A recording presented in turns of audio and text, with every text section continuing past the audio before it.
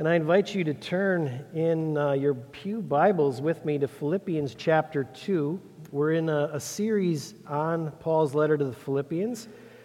Although it's been a few weeks, actually, Pastor Briscoe looked at Philippians 1 again last Sunday, which was great. We actually looked at Philippians 2 the last time I was here to preach, and we're going to turn to that same text this morning, and we could spend a lot of time with this text, and I hope you don't think we've spent too much time with it today, because it's a little longer message. Don't run away.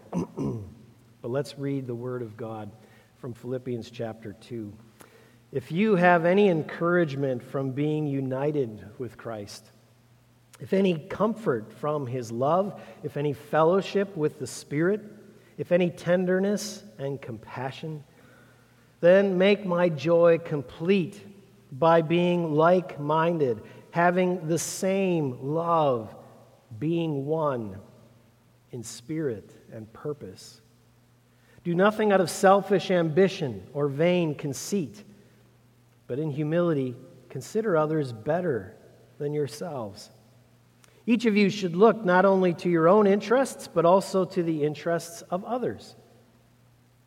Your attitude should be the same as that of Christ Jesus, who, being in very nature God, did not consider equality with God something to be grasped or to hang on to, but made himself nothing, taking the very nature of a servant, being made in human likeness, and being found in appearance as a man, he humbled himself and became obedient to death, even death on a cross.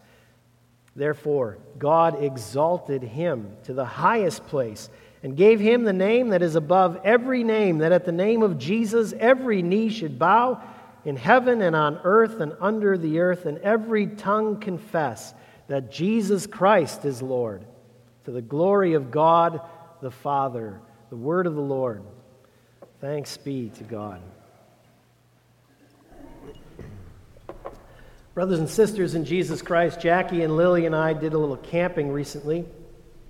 As I was cleaning up afterward, I was sweeping the dirt off of and folding the big blue tarp that I had put under the tent. And as I was doing that, I noticed a piece of tape on the tarp, and it had a name on it. It was the name of my uncle. This wasn't even my tarp. It was inherited. And as I was folding the thing further, I noticed that it was patched. He had taken a little piece of new plastic, and he had put it over a tear, and he put a lot of work into this, you could tell. Okay, it wasn't just a cheap piece of duct tape or something like that slapped on. I mean, it was placed, the seams were neatly cut, the edges were neatly cut. It must have been epoxied or something on both sides, so it was perfectly smooth and it wouldn't leak. And I was just in awe of this, and it struck me just how different we are as individuals. I mean, I probably would have just seen the tear and thrown the thing away. My uncle spent, I don't know how much time fixing that whole thing until it was perfect. We're very different from one another, aren't we? I mean, one person actually fixes an old blue tarp. One person would throw it in the trash. Some of you are thinking, I've never owned a blue tarp in my life. I have no idea what he's talking about. Others of you are thinking, you mean people still go camping? When they can stay in hotels? Why do they do crazy things like that? We are very different people from one another, and yet we all gather together in the same church, don't we?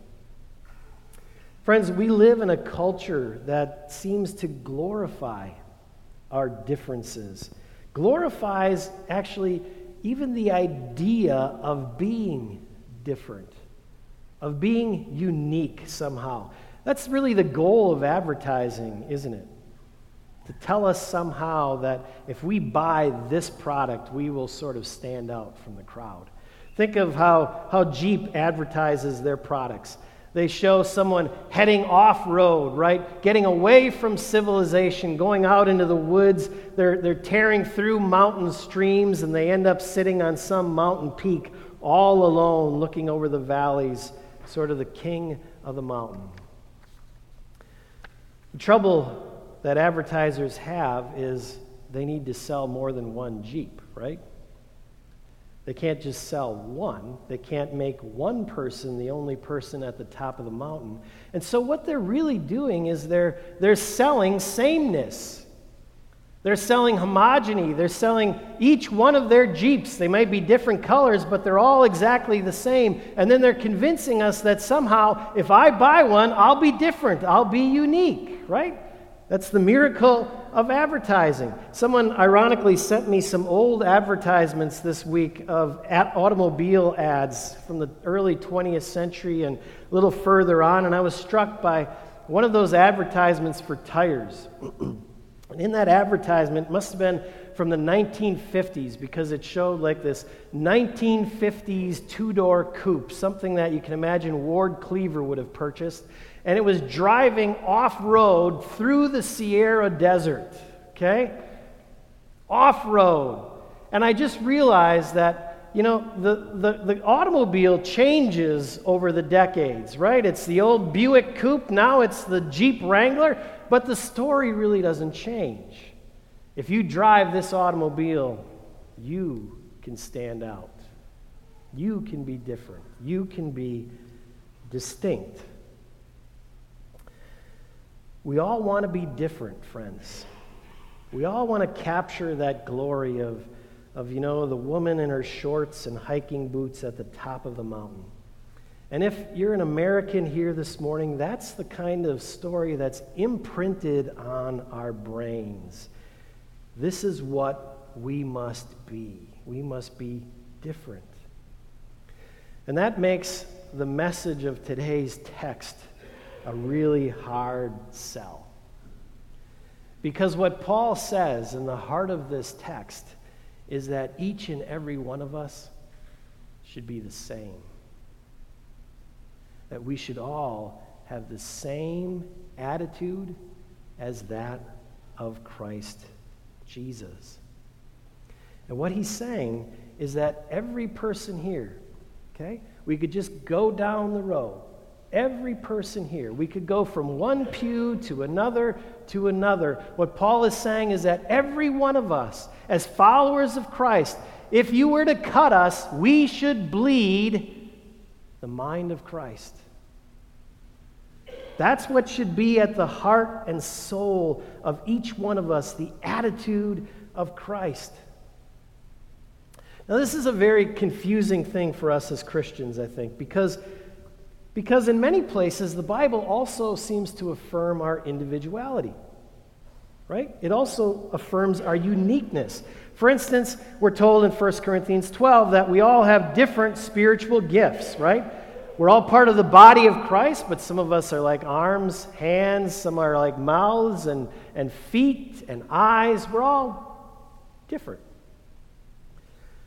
The book of Revelation presents us with a picture of heaven in which people are gathered, from every tribe and nation and language and people.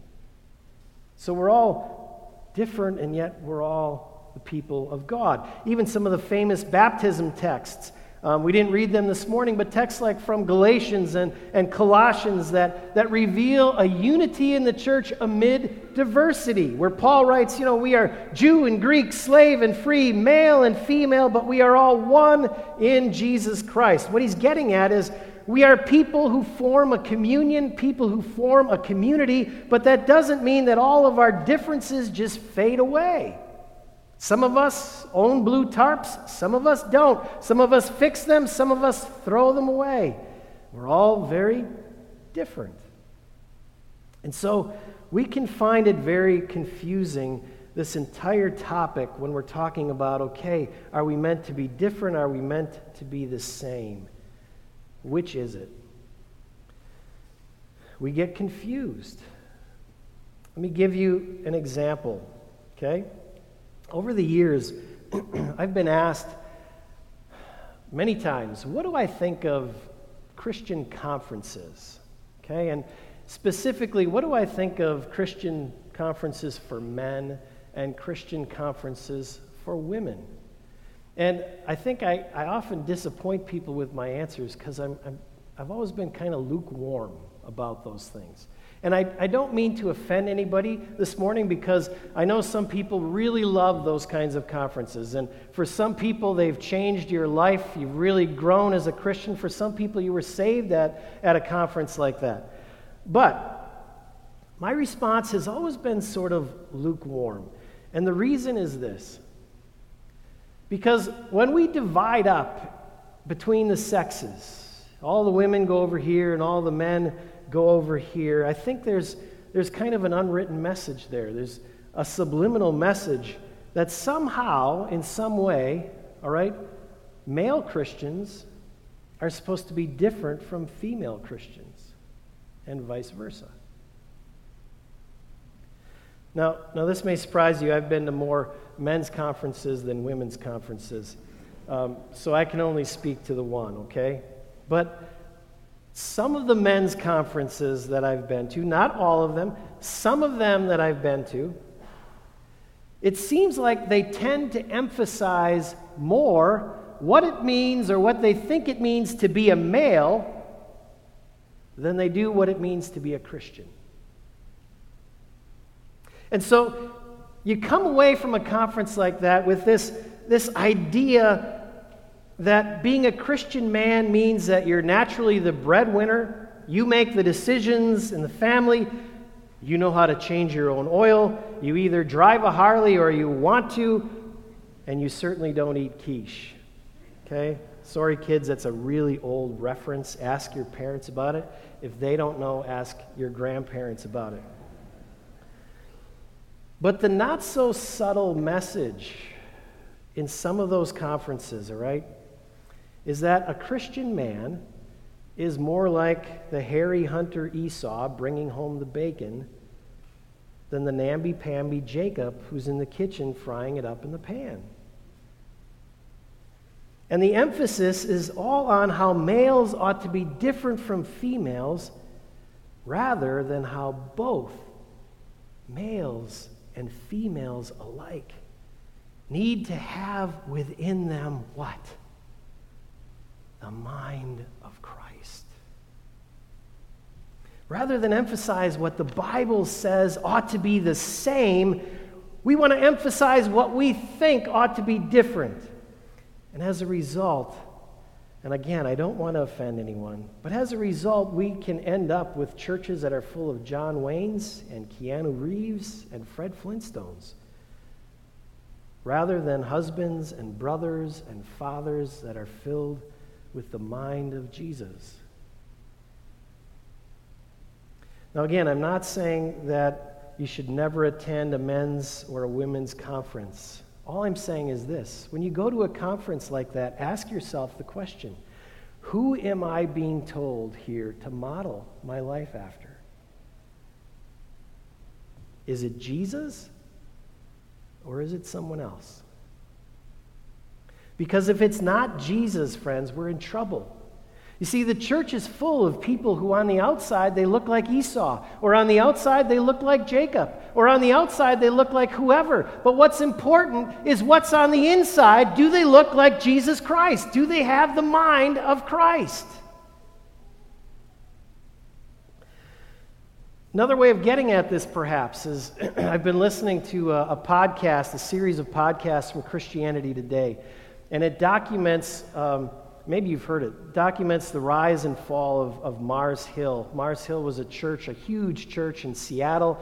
The pastor there was Mark Driscoll. It's a lot about him, how the church grew, how the church fell, but it's really about the story of the mega church in the United States, and how there are so many of these stories where these churches attract hundreds, thousands of people. Okay? We flock to these churches to hear a personality. We flock to them because they look cool, because, the buildings have fancy lighting, or they're dark, or they have great music, or it's loud music, and we flock to these places, okay? And then something happens. There's a character flaw in the pastor, and the whole thing crashes, and it dissolves. and we have to find someplace else to go.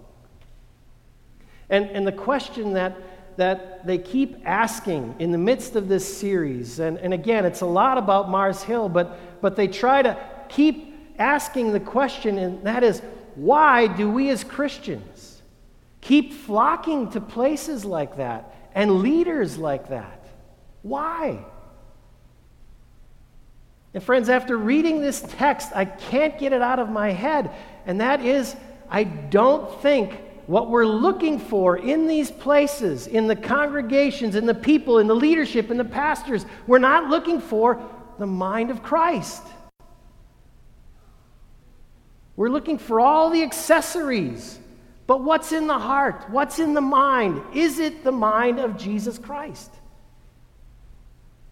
By now, some of us have been in this church for years and years and decades and decades. Are we looking for the mind of Christ? Do we know what the mind of Christ is? Do we have the mind of Christ in us? It begs the question, okay, what is the mind of Christ? Well, we talked about this a few weeks ago. If you weren't here, it's still online, but let's just refresh our memories about it, right? What does Paul say is the mind of Christ? Jesus, because he was God, he left all of the trappings of godhood behind, and he humbled himself, and he took on the very nature of a servant, and he became a man, and he went all the way to the cross and died the death of a criminal. That's the mind of Christ. Now there's a footnote here, okay? How we often understand this text and even how it's often been translated throughout history is something like this. Even though Jesus was God, okay, he gave that all up and became a man. Even though.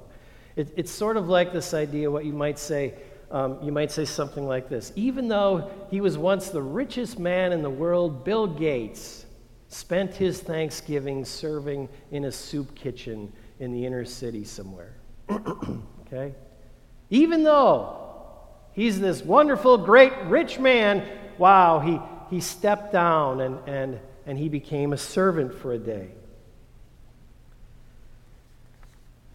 Friends, that's not the sense of this text. What this text is saying is this: it is exactly because Jesus was God, and only because Jesus was God, that he humbled himself and became a servant and was obedient to the cross. It's only because he was God. You see, friends, what we seem to forget is that this is the character of God, and it always has been.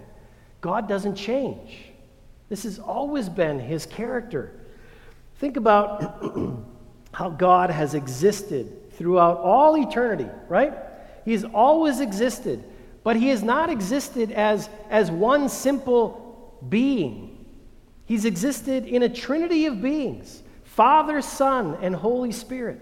And within that community, from all eternity, God has been serving, one person serving the other, bowing before the other, honoring the other. We read about that in the book of John. What does Jesus say? He says, I came not to do my own will, but to do the will of my Father. I came to glorify my Father. We read about the Holy Spirit who sort of stands in the background, doesn't want any of the light on himself. What he wants to do is shine the light on Jesus, on Jesus. That's been going on throughout all eternity. This wonderful dance of submission and serving one another and glorifying one another. We see the same thing when God created the world, right? And when he created human beings, he filled his world with human beings. He didn't do that for his own sake. He didn't create human beings because well, I need more voices to sing my praises. I might as well create some human beings. He created for our sake. He said, I've got this incredible joy and communion that I've experienced through all of eternity, I want to share it with somebody else. Let me bring human beings into my inner circle and let them experience the same love and joy and communion that I have throughout time. This is the character of God, and we forget that. And so Paul isn't coming to us in Philippians 2 and saying, you know what, God surprised us this week. He set aside his godhood and he took on the nature of a servant. He's rather telling us that because Jesus was fully and thoroughly God through and through, he stayed in character, he remained in character, and he left home, he left heaven, he left his Father, he left the community of the Trinity, and he became human. Because he was God, he did this. Because he was God, he set his eyes not on more, but on less. That's the way of God. That's where we see his glory. Friends, it's the gospel, right? It's the gospel. Jesus didn't hang on to his own righteousness, did he? But he offered it to us. And what did he take on? My sin and your sin. He became sin for us. Jesus became the outcast so that you and I could become beloved sons and daughters of God. He became less so that we could become more to the glory of God the Father. That's the mind of Christ. And that's the mind that must be in us. It must be in me. It must be in you. It must be in you. It must be in you. All of us. Do you have any examples? Do any examples come to mind? Well, yeah, there are examples right in this letter, aren't there? Paul, who penned this letter, he wrote it from prison. Why is he in prison? For preaching the gospel. Why was he preaching the gospel? Because he wanted everyone to find the true life that he had found, and nothing was going to stop him. And so he was suffering for the benefit of others. He put others before himself. In Paul's mind was the mind of Christ. And then there's Epaphroditus. We'll hear about him in just a few more verses. Not exactly a household name. He wasn't an apostle. He wasn't even a preacher as far as we know. He didn't have much star power. He wasn't Silas or Timothy or even Barnabas. From what we know about him, Epaphroditus was just an ordinary Joe who had in him the mind of Christ. And so he was sent by the church to Paul, to prison, to bring him food, to keep him alive, to bring him encouragement, to be present with him. And he risked his life to do so. We're told that he got so sick he almost died. But Paul calls him my brother, my fellow worker, my fellow soldier. Why? Because he shared the mind of Christ. The mind of Christ. And here Paul looks at the Philippians and he says, all right, now make my joy complete. Have in you the same mind. Have in you this same mind of Christ. Friends, the emphasis here is not on being unique.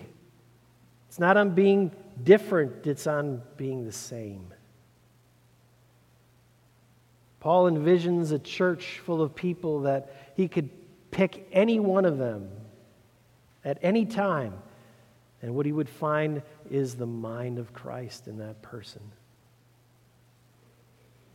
Now, it's interesting. Paul doesn't begin chapter 2 on the topic of sameness. Rather, he begins on the topic of differentness, on the topic of being distinct. He begins by reminding the Philippians how very different they actually are from the rest of the people of Philippi, from all of their neighbors. If you look at verse 1, he says, if you have any encouragement in being united with Christ, And you have to understand how this is written in the Greek. It's not a conditional statement like we usually use the word if. If the Packers win the Super Bowl this year, Aaron Rodgers will be justified in his off-season antics. That's a conditional sort of statement. That's not what Paul is saying here. He's not saying if in terms of, well, maybe this is true, maybe it's not. He's saying if you have any encouragement in being united with Christ, and you do, okay? And if you have any comfort from his love, and you do, and if you have any fellowship with the Holy Spirit and his people, which you do, this is all true for you. It's not true for your neighbors. But if it's true for you, then what? Then if you're distinct in that way, if you look different in that way because of what Christ has done in your life, then don't you think you should act differently? We heard last week and throughout chapter 1 how God's people are different, right? Last week we heard we've been summoned. Not everyone's been summoned. Okay? We heard in the first chapter that we are partners. We have a partnership in the gospel. We are partners with Paul. We're partners with God himself in the advancement of the gospel. You can't say that about everyone. We've been told in chapter 1 that we've been given the grace to suffer with Christ so that others might be helped, so that others might be lifted up. Not everyone's been given that grace. We have. The point is, Paul is saying, you are people who are distinct and different from the rest of the world, from all of your neighbors. So, what does that mean? Don't you think you've been called to live distinctly? Think of the Olympics. They just took place a few weeks ago, right? I can honestly say I don't think I watched 1 minute of the Olympics this year. But I know that the opening ceremonies took place, and I can just imagine what happened, right? Every country sort of lines up behind their flag, and they all march into the arena. And we've got, the flag of China, and the flag of Japan, and the flag of Mexico, and the flag of the United States, and we all are citizens of these places, right? There's one flag that I don't think was there. It's the flag of heaven. And there are people from the United States and from Mexico and from China and from Japan and from Korea who are all lined up behind that flag. Because while they're citizens of all these other countries, Paul says, but first and foremost, you are citizens of the gospel. You are citizens of heaven. Live like it. What does that look like? Have in you the mind of Christ.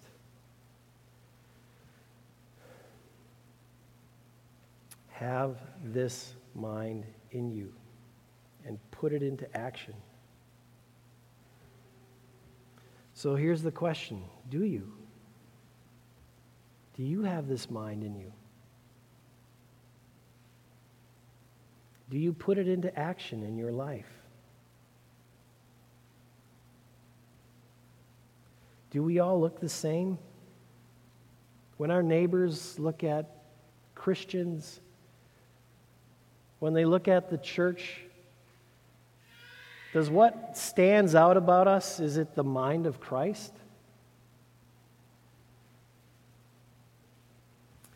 Every day, friends, God gives us an opportunity to show to the world the mind of Jesus. To show the world what makes the church unique. And it's not our manners, it's not our morals, it's not our wealth, it's not our wisdom. It's not what makes us unique. It's the mind of Christ. Christian mothers with the mind of Christ. Christian sons with the mind of Christ. Christian citizens in the midst of a pandemic with the mind of Christ. Christian accountants and nurses and engineers with the mind of Christ. Christian politicians, Christian academics, Christian pastors, Christian firefighters, Christian counselors, all with the mind of Christ.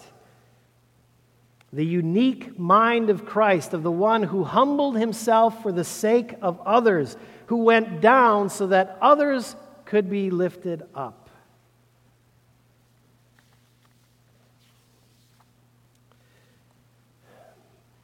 You know, I mentioned last time, just at the very end, that Philippians 2, we think, was actually a hymn, this section that talks about the mind of Christ.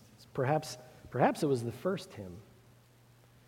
In other words, our earliest brothers and sisters thought so much of this mind of Christ that they boiled it down and they condensed it into the words of poetry. And then they memorized it. And we don't know if this was a song that Paul and Epaphroditus sang together in prison. Maybe the Philippian church was singing it while Paul was away. This was important stuff. And it's a pattern, right? It's the Christian story. Christ goes down. He humbles himself for the sake of others. God exalts him to the highest place, and we see the glory of God. Right? Christ goes down, he lifts others up. God exalts Christ, and we see the glory of God. It's the Christian story. It's a pattern. How do you become a Christian? How do you become a Christian? You humble yourself. You say, I have no ability to save myself. I'm a sinner. I'm lost. I need help. Jesus, help me. And he lifts us up. And God is glorified, and like we said earlier, all of heaven rejoices. That's the Christian story. You humble yourself, God lifts you up. You humble yourself, God lifts others up. And God is glorified. You were a slave to sin. He lifts you up as a humble but brilliant son and daughter of God. It's a pattern. It's a pattern from John's gospel, the first gospel, right? The Word that was with God, the Word that was one, or that was God. What happened? He became flesh. He was incarnate, and we have seen his glory. John chapter 12. Jesus took up his cross. It was the hour of his death. The one kernel of wheat went into the ground and produced many others, and we have seen the glory of God. It's a pattern, and that's still the way it is today, friends. Whenever we live out the mind of Christ in this world, the glory of God shines in that. Okay? Believe it. But it's a glory that's often hidden. The one thing that Paul tells us that's different in Philippians chapter 2 is the glory of God becomes publicly known. Jesus Christ is glorified before everyone else, or before everyone else, in front of everyone else, for all eyes to see. That's not always the way it is in Scripture. When Christ goes down, when Christ is lifted up on the cross, most of us don't see glory in that. We're told we see the glory of God here. And friends, when we live out the mind of Christ, God is glorified, but the world may not see it. Let me just end with one story. Okay, this is a story I heard from Scott Jose, wonderful preacher. I've actually shared it a number of years ago with this congregation, but it's worth telling again.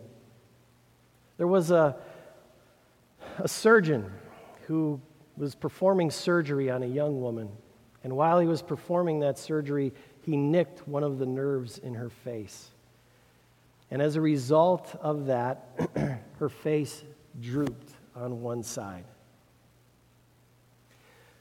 She and her husband and the doctor got together after this surgery, to have a consult, and she asked the question that was on everybody's mind. Is it permanent? The surgeon looked her in the eye and he said, yes. I cut the nerve. The drooping is permanent. And as her eyes began to well up with tears, and as she silently began to sob, her husband came over, and he lifted her chin, and he looked at her face, and he said to her, "I don't know, I think it's kind of cute." And then he bent down, and he kind of shaped his mouth into the shape of hers, and he gave her a kiss. And he let her know that he would always love her, that nothing would ever change, that she was as great in his eyes as she had ever been. And after that meeting, that surgeon went into his office and he scribbled in his book immediately after that meeting, "Today I have seen Jesus Christ. In that husband, I have witnessed the glory of God."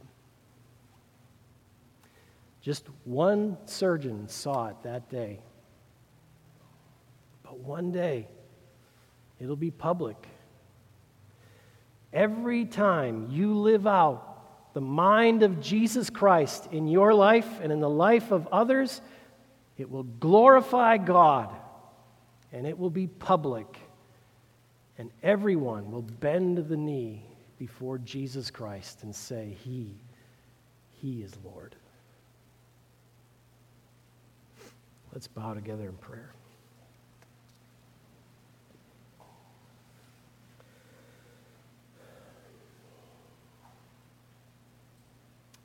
Lord Jesus, our prayer this morning is simple. Teach us your mind. May your mind become ours. Amen.